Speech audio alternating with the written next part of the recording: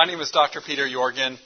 I'm a pediatric nephrologist, so I'm a children's kidney doctor, oddly enough, at Rady Children's Hospital in San Diego. But I've been involved with short-term missions and health fairs for the last 11 years and just have been really blessed by it. And I wanted to share some of the things that I've learned, some of the mistakes we've made with y'all, and hopefully you'll learn something from this and teach me a little bit, too, in the process, because there's going to be a little bit of time for sharing as well. So before we get started, let's just go to the Lord in prayer and get us going properly here.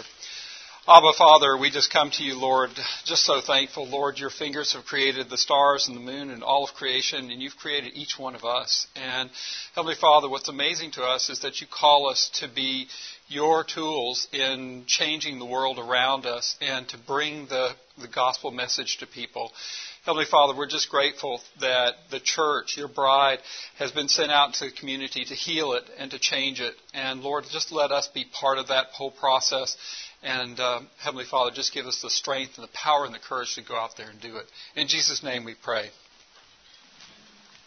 So we're going to start with a few questions. And I think these are really formative questions for anybody who's interested in doing community health work, and especially church-based. And first question we have is, do we believe that our church should be active in healing within our communities?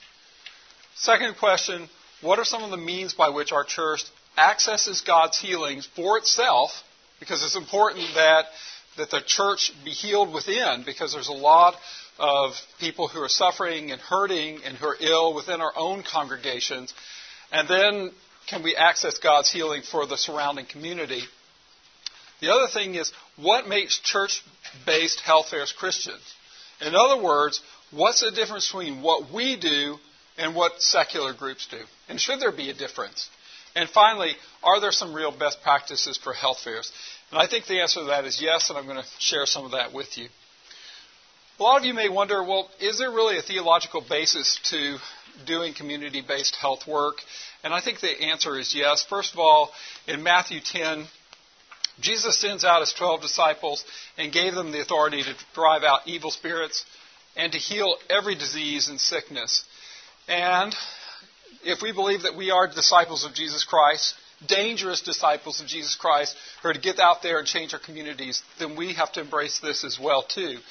As part of this, Jesus not only sent them out to heal, but he also sent them out to proclaim the good news, that the kingdom is at hand, that Jesus Christ is there amongst them, and things have changed forever at that point. Also, in the New Testament church, we see that Paul is talking about spiritual gifts. And specifically, he's talking about apostles, prophecy, but then he talks about teachers, the workers of miracles, also having gifts of healing, those able to help others, those with gifts of administration. And believe me, every single one of these spiritual gifts is necessary to run a health fair, and particularly the workers of miracles, because sometimes it just seems like a miracle that this whole thing comes together and God makes it work for good.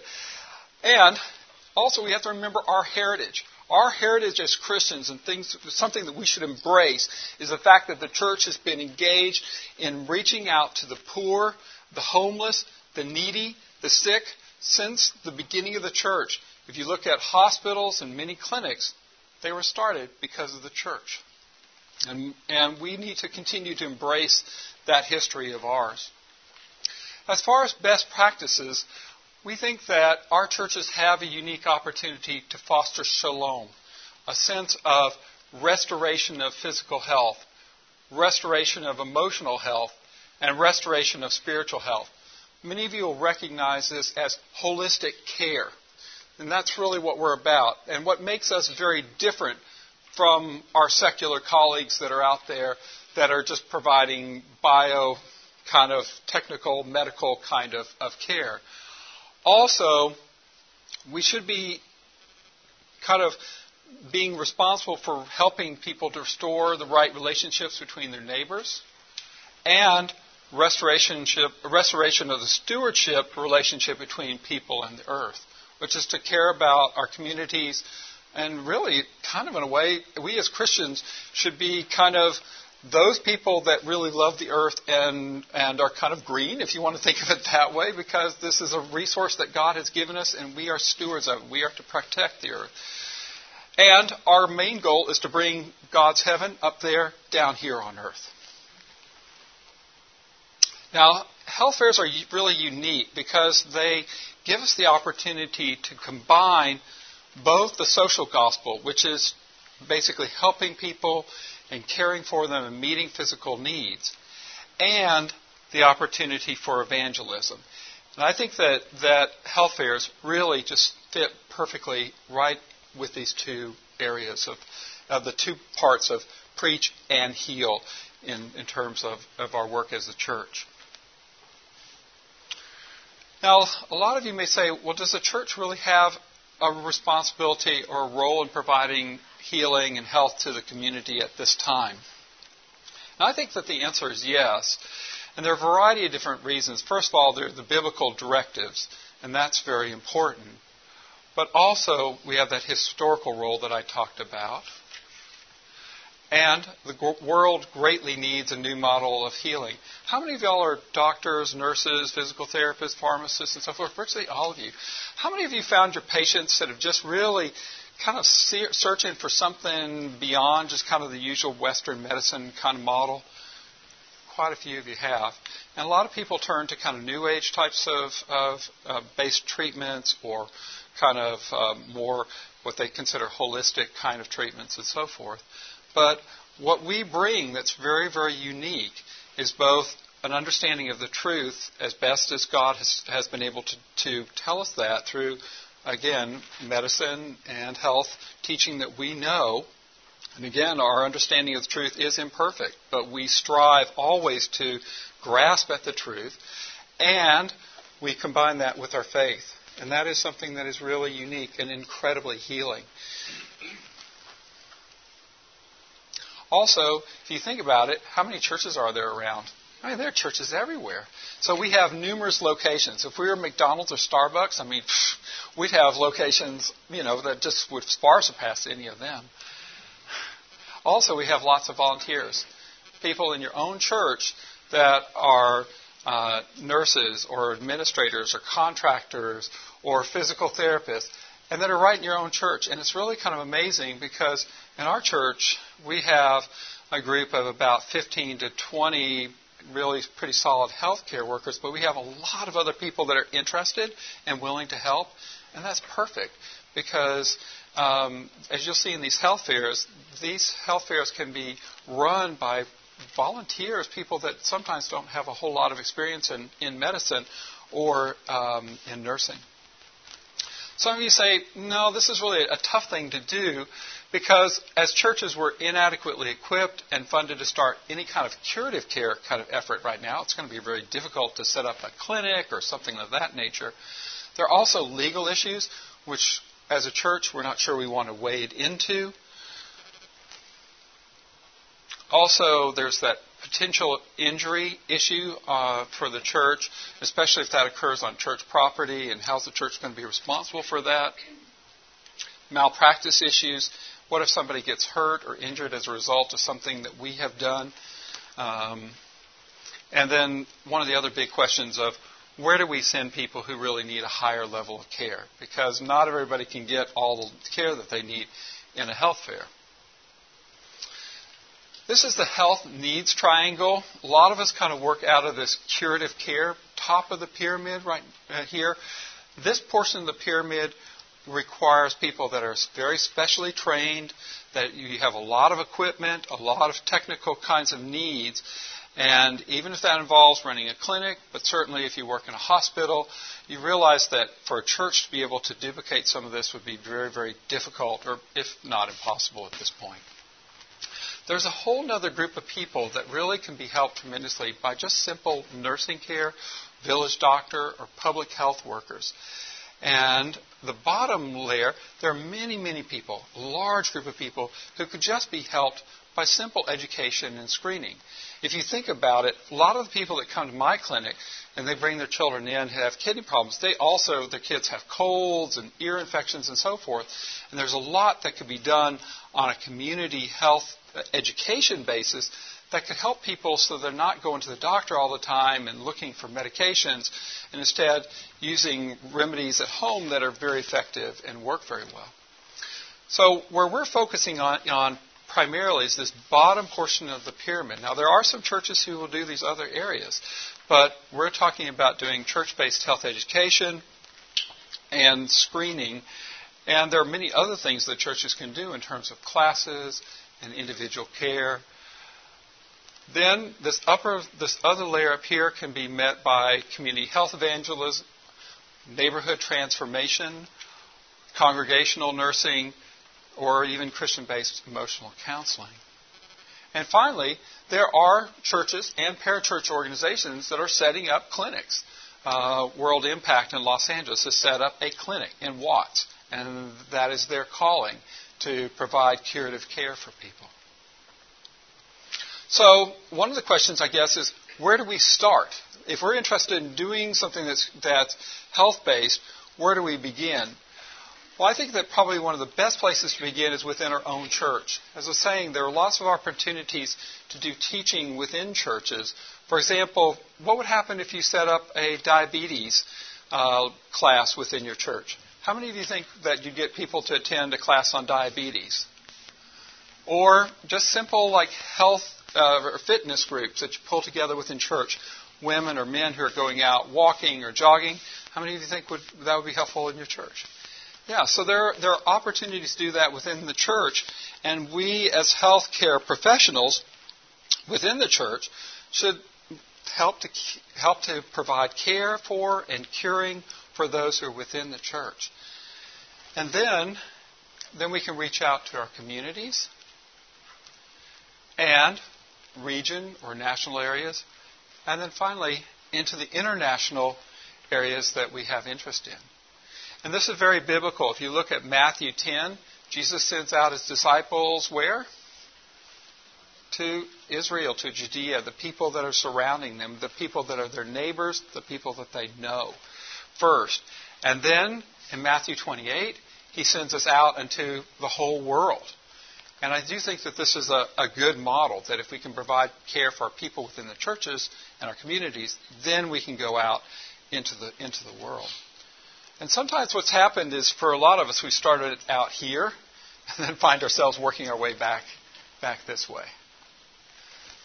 All right. So what is a health fair? As far as a definition, I like Burren's definition, which is this is an educational event, wide range of health-related topics for groups at a specific physical location in the community and usually for a number of hours. So we're usually talking about a day or hours that we run. There are 3 levels of prevention that we're trying to touch upon when we're doing health fairs. 1, primary prevention, which is to teach about topics that help people reduce their health risk and diseases. The second one is secondary prevention, where we have health testing and early detection. And then tertiary prevention is where we're providing people some information that help to better manage specific diseases and conditions. So those 3 are really the focus of each health fair that we do. Now, I should mention that there are some people now that are starting to talk about a web-based health fair. How many of y'all have ever heard of a web-based health fair? Yeah, a couple of y'all have heard about that. Yeah, it's kind of fascinating. We've usually done physical-based health fairs, and now because of some of the literature that's coming out, we're starting to think about, well, should we have something online that might be helpful? Physical health fairs, the advantage is they're time-limited, very visible to the community. We can do biometric testing, have a lot of face-to-face interactions, and it also, for a lot of churches, if it's held on church grounds, it shows people what the church is like, the facilities, the people that attend the church can be very, very helpful. The disadvantages are that you need some dedicated physical location. And recently we were having a Thanksgiving event for a couple of weeks from now, and our church found that they just couldn't get all the permits together in time. So they had to cancel their Thanksgiving health fair and feeding fair that's been a part of what we've done for years and years. So that physical location, you have to have parking, some custodial support, power, some basic furniture, tables and chairs, and that type of thing. It usually is a little bit more expensive, and then what happens if it rains or it snows or it's really cold? As far as web-based health fairs, the advantages are that they're not time-limited. You could gain access to it at any time. And there's no physical location. You can gather data, which is nice. Unfortunately, it makes follow-up difficult. It's usually not as visible. You can't perform the biometric test and so forth. And usually it requires a web-savvy audience. So, as far as planning, let's say that you've already given some real prayerful consideration to doing a health fair, and now you want to say, okay, we're feeling the Lord's leading in this, and we want to go ahead and do this. And so there are usually 6 groups that need to be involved. First of all, the people, and you need to think about that. We'll talk about them a little bit more. The churches, local healthcare professionals, these are people in the community. You know, does the doctor down the street from where your church is, do they know that you're having a health fair? Do the nurses, the community health nurses, do they know you're having a health fair? Also, government is very, very important to make sure that they understand what you're doing and they give permission for this to be held in public parks or some of these other areas. There may be traffic considerations when you're bringing people in. And also there are other Christian NGOs that are out there, parachurch organizations, that are out there doing some really great work in your community. It'd be really great to bring them into this health fair. And finally, your own church's health team needs to be involved. So whenever I'm thinking in terms of these health fairs, I'm looking at these 6 different groups. And how do I involve them? How do I get them to participate with us? So with respect to the people, I always think in terms of what assets do they have that they can bring to the health fair. A lot of you might say, well, you know, they have needs, and isn't that more important? And yes, the needs are important, but oftentimes people do have things that they can bring to the health fair. What we've oftentimes found is that there are ladies who can cut hair, there are guys who can help out with mechanical work or whatever needs to be done, and we can get these people to be involved right from the get-go in a health fair. We also need to know a little bit about our community and who we're reaching out to, their age, their gender, ethnic or cultural background, and so forth. Language is spoken. Obviously, you don't want to have everything in English if your group that you're providing care for is Hispanic. You need to have appropriate language materials. Also, the health concerns or priorities that we have as healthcare professionals are oftentimes different than what the community is really worried about. We really need to kind of be in sync with what the community wants. Also, attitudes towards healthcare providers. There are some communities where there's actually hostility or frustration with the health community, and we need to be aware of that. And also, some people have been kind of burnt out on health screenings and that type of thing, and you need to be aware of that before you get started as well. Also, in terms of logistics, there's a lot to do in terms of physical site prep. And by the way, I see a lot of y'all writing down things as quickly as you possibly can. At the end, I'm going to provide you with an email address. So if you want this presentation, I'll send it to you. Or if you have a memory stick, you can just download it and take it with you. Everything that I have is for your use. So anyway, you want to identify your site. You take a look, draw a diagram of the space, evaluate the space, think about setting up and cleaning up, and then you start planning your fair layout. As far as locations, churches, ideal. So if your church wants to hold this on their own property, that's a great setup. There are oftentimes many schools, primary schools in particular, that are willing to have a health fair at the school, but there are oftentimes some limitations with respect to evangelism. We need to think about that. There are even some small shopping centers that are interested in having health fairs. And depending on who's in that shopping center, they may very much so welcome that. And we've even had health fairs out in city parks before. And that's been very successful. Here's a typical health fair layout that we had in Riverside, California. We had a welcome area where people would come up to the front area of the church. There were a series of ushers, and usually we have about 150 to 100 ushers, so that each person that enters that church property goes with somebody that acts as their guide, somebody that can talk to them and somebody who can be with them and kind of direct them through this whole process. Many folks would go when they drop off kids at the Children's Health Fair, and we're going to talk more about this Children's Health Fair in just a few minutes. And then usually the adults would go into the sanctuary, would hear some witnessing, some music, some preaching, would come back out, go through the adult screening areas, and then they'd have a series of services here surrounding that area and educational services that would be around this area. If we found somebody who had hyperglycemia, diabetes, who had hypertension, and we could get them over to the consultation area to talk with a doctor or a nurse who could tell them a little bit more about what's going on and what are some of the next steps that they can take. Then they could pick up their kids and then head out. So that's the way that we've set some of these things up. As far as logistics, a little bit more on physical site prep. You have to have tables and chairs. We have to create areas of privacy for our patients. We cannot be having some of these conversations out in the open with lots of other people standing around. So some of our churches have set this up so there are big sheets of black plastic that kind of create these separate rooms within a room so that people can come in and have some degree of privacy and have an opportunity to talk. Also, we usually have to have somebody who can set up microphones and that type of thing. We set up typically about 4 hours in advance. So we have a team that comes in, sets up, gets everything all ready, and for the whole health fair. And then obviously we need supplies and advertise. This is our advertisement that we used in Belize. And it was English on one side, Spanish on the other side. And so something that was really pretty simple, telling them the location, what they're going to receive there, and that all the care that they're going to receive is free.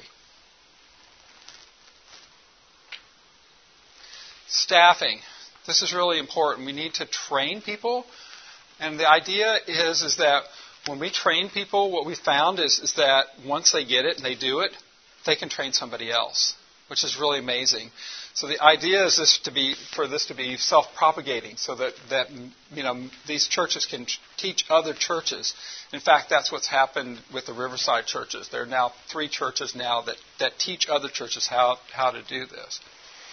And then you have to make sure people know where to go, and have to have 1 or 2 staff with each table. And I'm going to show you a setup that we had in Belize, which is a little bit different than that. And then in terms of all the things you need for your different stations. And then usually there's a wrap-up phase where we're thanking people, their follow-up calls, reviewing results, and sharing results. And we'll talk more about that in just a couple minutes, too. All right, so here's some of the equipment that we needed for our Belize Health Fair. We were planning on about 350 adults. We had 500 of these health cards, and you all have them. I'm going to go through them in just a minute or two. But there were 500 of these health cards, and not only on the front is there kind of information about where each person is, whether they're in the green zone, the yellow zone, or red zone, but on the back there's a consent for care and some brief information about, your doctor's name and whether you're taking medicines. But we have a glucose station with 3 glucometers, all the nitrile gloves, Santa wipes, and so forth. There's a vision station, a blood pressure station, and a weight and height station. So in terms of dealing with glucometers, there's been more information coming out from the CDC about concerns about using the types of lancets that people use for their personal care. Some of the health fairs had been using those, and there's a risk of contamination because a person's blood can get on the outside of those lancets, or just the plastic housing around that, and you can pass hepatitis B or hepatitis C or other infectious diseases from person to person. So we're going with a single-use, auto-disabling finger stick devices that are just immediately thrown away. So you do not want to be using these lancet devices that come packaged with your glucometers. You just toss those away if you're talking about using those. The reason is we want to have a single standard of care. We do not want to have one standard of care in our hospitals and clinics and then another standard of care that we use for our health fairs, because that's not good. Also, if there's any possibility of blood tainting equipment, we're having people wear gloves and change those gloves between each patient. And they're supposed to wipe off that device every single time with a SaniWipe. And the FDA has provided us with guidance as far as what should be used when we do that. And then also we need to dispose of sharps in an appropriate way. What do you do with sharps when you're in Mozambique in a remote village? Yeah. So that's an option. We've sometimes have collected things like that and then taken them to the hospital and have them deal with them. And also, we've also arranged for boxes that get taken back with us and get shipped off to places for disposal. So there are a variety of different ways, but you have to think about how you're going to handle those things. They should not be laying around. Here's a picture. We're doing training the day before. Some of y'all are pretty savvy with respect to this kind of thing. Here we have Gary and Janae. Janae is supposed to be getting her finger poked here. You can see so the question is what's wrong with this picture? And any of y'all who are...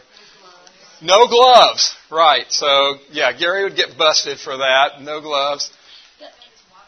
Yeah, he's got his water bottle over here. This is like bad news. You don't want to have something like that sitting there.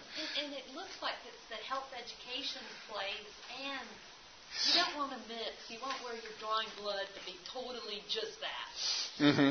There's some advantages and disadvantages to that, so we'll talk about that in just a minute. Because one of the things that we were talking about was what happens if this lady's blood glucose is 350?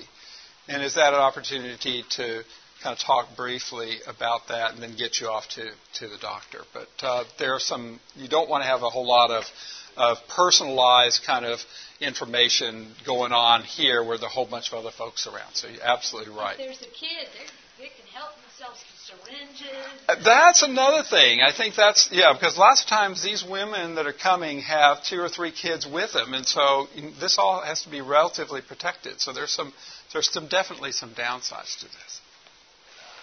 Okay, so why do we have all those 3 stations and all that kind of stuff? Well, for adults, we usually have three volunteers per glucometer station, 3 for the vision station, and so forth. And we think that it takes about 3 to 4 minutes per person. So that means you have about 15 to 20 people per hour per station. And so if you have 3 stations, it means you can process or get through about 45 to 60 people. And we ran for about 6 hours. So that means we could screen about 360 people. It's just a matter of scale and whether you really can handle the number of people. Because there have been times when we've set up and we've had only 2 stations for blood pressure and people are backed up and they can't get through. And unfortunately, that's not been a great witness to people because they're frustrated because they're just standing there for really long periods of time. For the Children's Health Fair, we've used these double raffle tickets for putting a child back with the parents. And I know in some locations it's not as big of a deal as it is in the United States, but we can pin the child's raffle ticket to the shirt or staple it to their card that they receive. And that way we can put them back together with their mother, which is a really nice thing to do. And also, we usually get the kids kind of tired. We usually have them do races and do soccer and those kinds of things at the very beginning and then get them into the health fair so that you don't have like 700 kids coming in there that are just like, kind of going wild. So the flow, the way that this usually works is that you have, basically 3 lines, and you have a glucometer, a vision station, body mass index, and blood pressure. And then people just go through these 3 lines. And we usually have one person to help with the flow to make sure that people get through in a reasonable length of time. Otherwise, this is what was happening to us when we were working in China. We had to have, just people kind of standing there kind of as bouncers kind of to kind of regulate, where blood pressures were being done in both of these situations. And it just wasn't ideal. Moving on briefly to children's health education, we have usually about 12 stations that we send the kids through. How many of y'all have done children's health education types of things before? Okay, a few of you have. Usually the first station is a coloring station punch card. Let me just show you what that punch card is. It looks like this. And it has a front and a back and allows kids to go ahead and color on it. And then it has a 1, 2, 3, 4, 5. And then as they go through each station, we have a hole punch, and we just punch along the outer side to indicate whether those kids have been to that particular station. Hand washing, teaching them the essentials of hand washing, really easy. Ring toss, how much water should I drink? Oral rehydration solution, teaching them what to do in the event that they don't have the packages of WHO oral rehydration. Beanbag talks, which is knocking down cans that have drugs, alcohol, violence pictures on them that have been drawn. Height and weight, food pyramid, or in this case, the plate. And teeth brushing, we provide them with free toothbrushes and toothpaste. Also, some have set up vaccines, if that's appropriate, and the government wants you to do that. Also, sun safety activity. We also can teach kids how to hula hoop or how to jump rope, and you can do how many or how fast can they do it, and kind of give them something to take home about that. There's something called yell and tell, which is if they're being inappropriately touched or abused, the thing to do is yell and then tell somebody. And so we try to teach them about that. We've had pediatric dental vans that have come and have worked with kids. And then one of the things that we have not done, but it sounds like a really good idea, is having like a nurse and doctor station where you can put some sets of scrubs out there, stethoscopes, otoscopes, kind of the old ones, and ophthalmoscopes, something like that, so that kids can kind of play with it and kind of get the idea of what it's like to be a doctor and nurse, and it kind of encourages them to think about those careers. Yeah. Teddy bear clinics, tell us. Or they bring their broken teddy bears and dolls. And they love it. That sounds great. That's a really great idea. Dress up as a mask and research. So how do they fix them up, or is it more? Popsicle sticks and that type of thing. That's a great idea. That sounds like a lot of fun. Some disposable white gauze that wrap around those popsicles. Yeah, that sounds great. That sounds like it'd be good to add to that station. But I think the idea is that if they're seeing doctors and nurses, this is a great time to kind of encourage some of them and let them play and let them think about what that would be like. You're doing all of this without parents. So do you have a lot of volunteers? We do. Keeping We do. flowing well? Yes. Kids? Yeah, we absolutely do. And I'll show you a couple pictures of that in just a minute. So you're absolutely right. Here's the prep. When we were in Belize, we had our whole team of 35 people come, and also the high school kids from this community that we're working with, and we all kind of worked to get everything ready for this children's health fair. And as far as other things that we're doing, I think one of the things is that anytime when we have a health fair, we really want to link, that preaching part and teaching them about Jesus and the health. My recent experience to Belize was one that was kind of concerning to me in that we were supposed to be working with all these churches, and the churches really didn't participate, and there was really no effective evangelism as a result of the health fair. And that was very distressing to me. And I thought, I'm never going to allow this to happen again, Lord willing. And one of the ways we can do this is really weaving the gospel message in through absolutely everything that we teach them. And some of this was done, but anyway, so in terms of water, we could talk about Jesus as being the living water, or oral rehydration, talk about salt and how we're supposed to be salt of the world. There's also an evangelism bracelet that each of the kids have. How many of y'all seen the evangelism bracelet? I think almost all of you have seen it.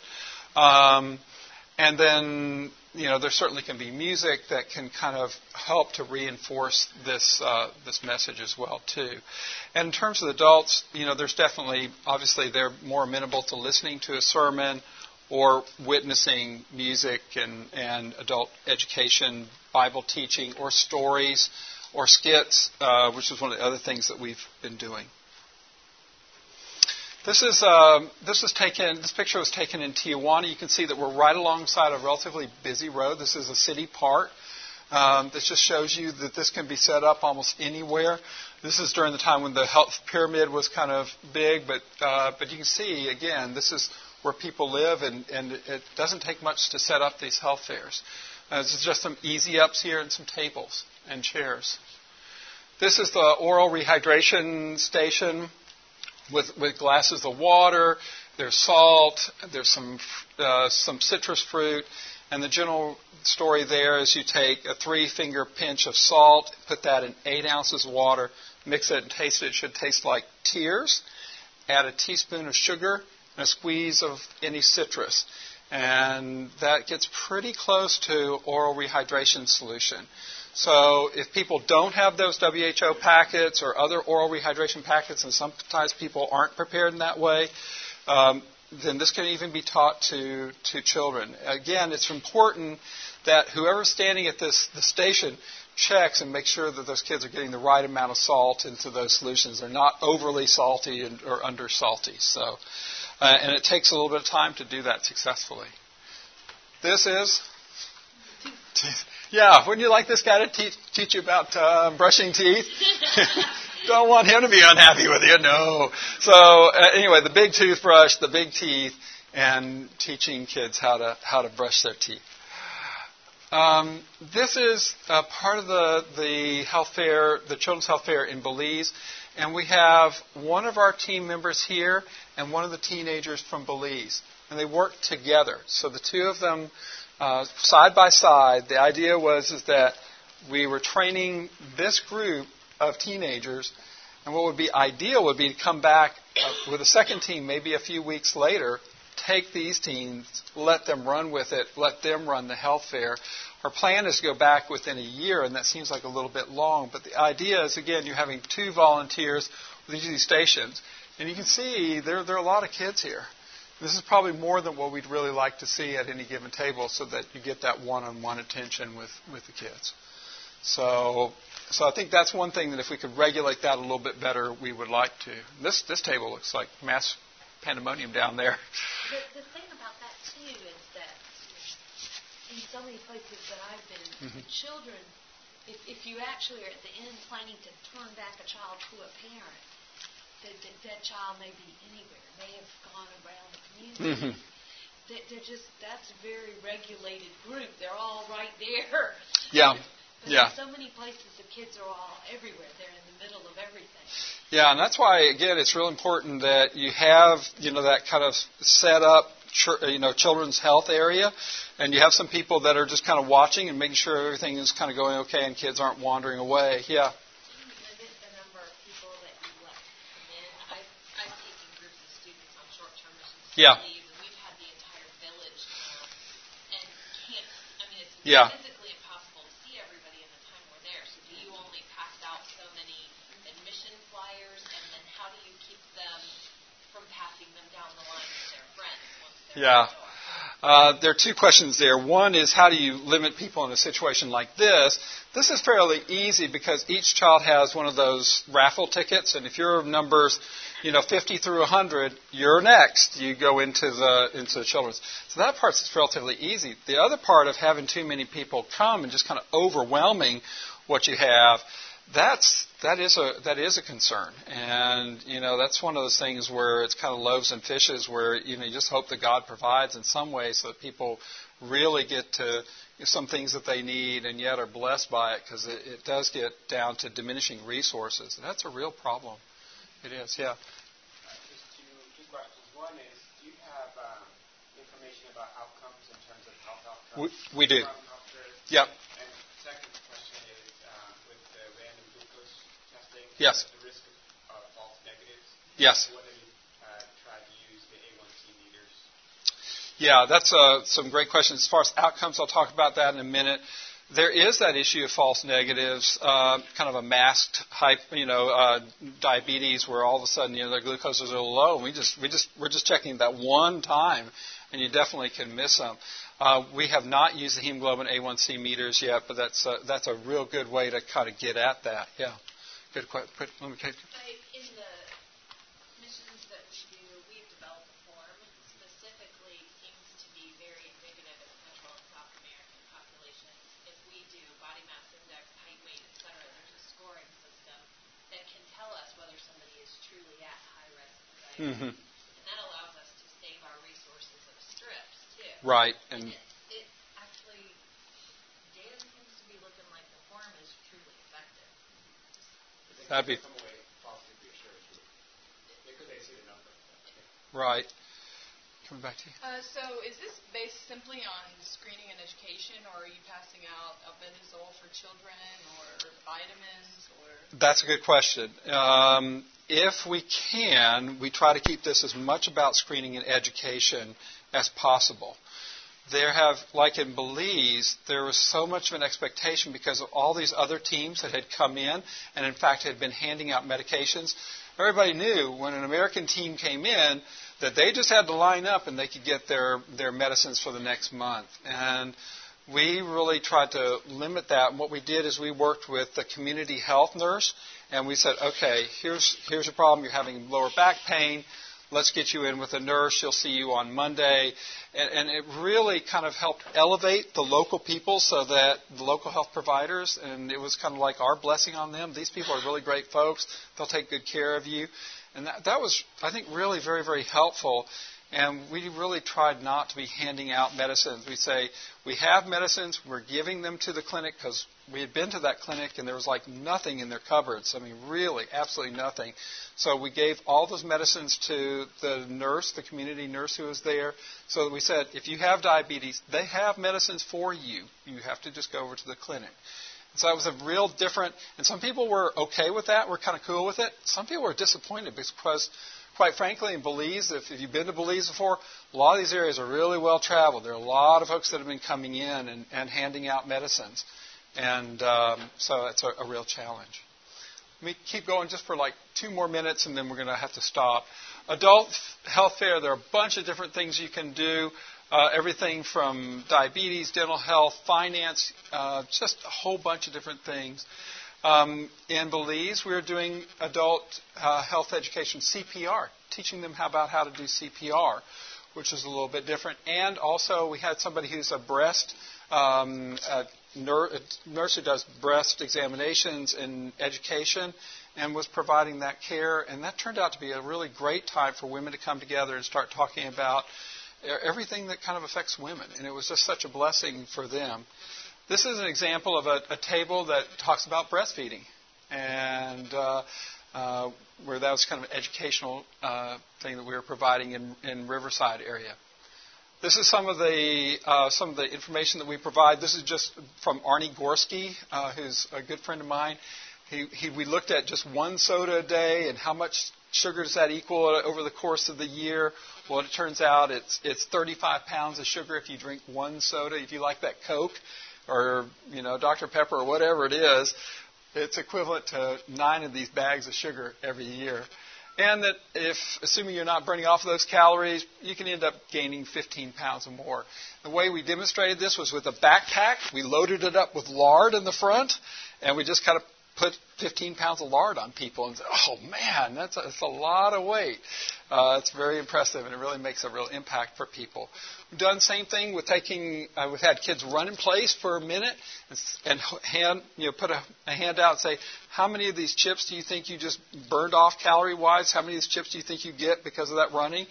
And they almost always guess wrong. They get half a chip for running for 1 minute. So the little bags of, like Doritos or whatever, each one of those has 20 chips in it. So that's like 40 minutes of running. And when they kind of like, ding. Or you can say, okay, you could have an apple or you could have this. And anyway, it's a great opportunity to do some basic kind of teaching. These are some of the screening activities we did. And I want to get to this card. This is kind of the way that actually looked on the day in Belize. I want to show you this card real briefly. It's something we've been using and probably could be improved upon. But there are 4 different categories. On the far left is blood glucose. And then there's blood pressure, body mass index, and vision. And so if you're in the green zone, you're doing pretty well. And again, there is that risk of false negatives. Yellow, you should be concerned.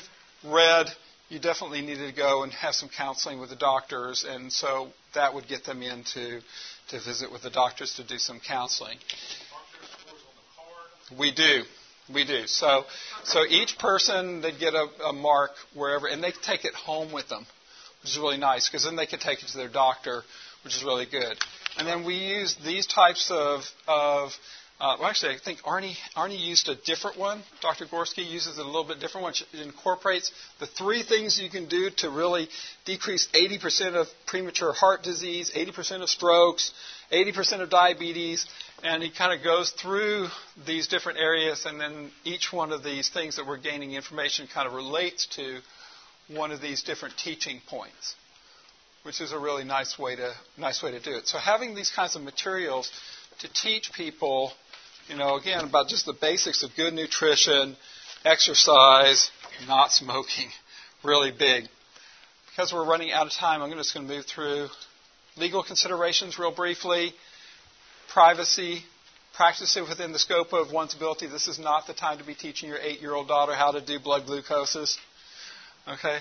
And each practitioner should have malpractice insurance, which creates some issues for the church because there's sometimes older people that have retired yet really want to go do some of the stuff.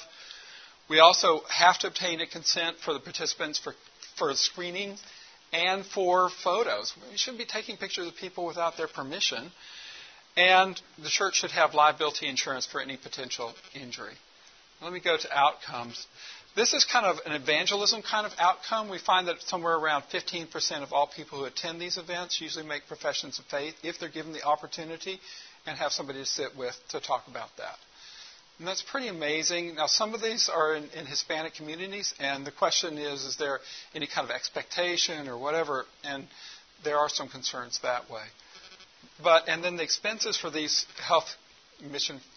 the health fairs are relatively low, somewhere around $2,000 to $10,000 for each one. Who attended these events? Mostly in Belize, and this is true, has been true in the Hispanic areas that we're working in Riverside as well. Predominantly female, usually in their 40s. We've checked the number of kids that they have and ages and that type of thing with some of the work that Erica Brim has done. And this is the Belize Community Health Data. I'm going to stop at this slide, but this community was fascinating because we had 89 people screened for visual impairment. 55% had difficulty with close vision, which means how good are they going to be at reading their Bibles? Not so good, because they can't see it. And far vision, there are about 37% of the people that had trouble. This was 18% of people were hypertensive.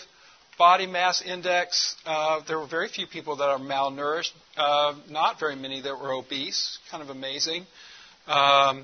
Mean blood glucoses were pretty normal. We found one new person with diabetes. We had 16 total that we found that had diabetes. So this health information not only gets shared with the community health professionals, but then also with the churches too. So this is kind of like a snapshot of your congregation or your community. So if you're going back to Belize next year, what are you going to focus on? Yeah. Probably need to take some glasses. Probably need to take some glasses for these people. So anyway, this kind of information is very, very helpful about how to kind of redirect your care for people next time. I have just a couple minutes just to take questions. Yeah, in the back.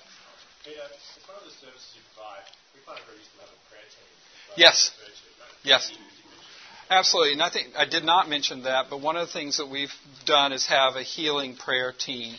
And as doctors, whenever we see a patient, we're doing counseling with them, we always pray for them and pray for God's healing and His peace and pray for discernment for the doctors and that provide care for them. So this whole event is bathed in prayer by prayer teams that pray for the whole event before, but then the elders are really picking up their role of praying for people and asking for God's healing. And as are we as the doctors and nurses. Yeah. You want to ask for that email to get a copy? Yes, thank you. So let's go there.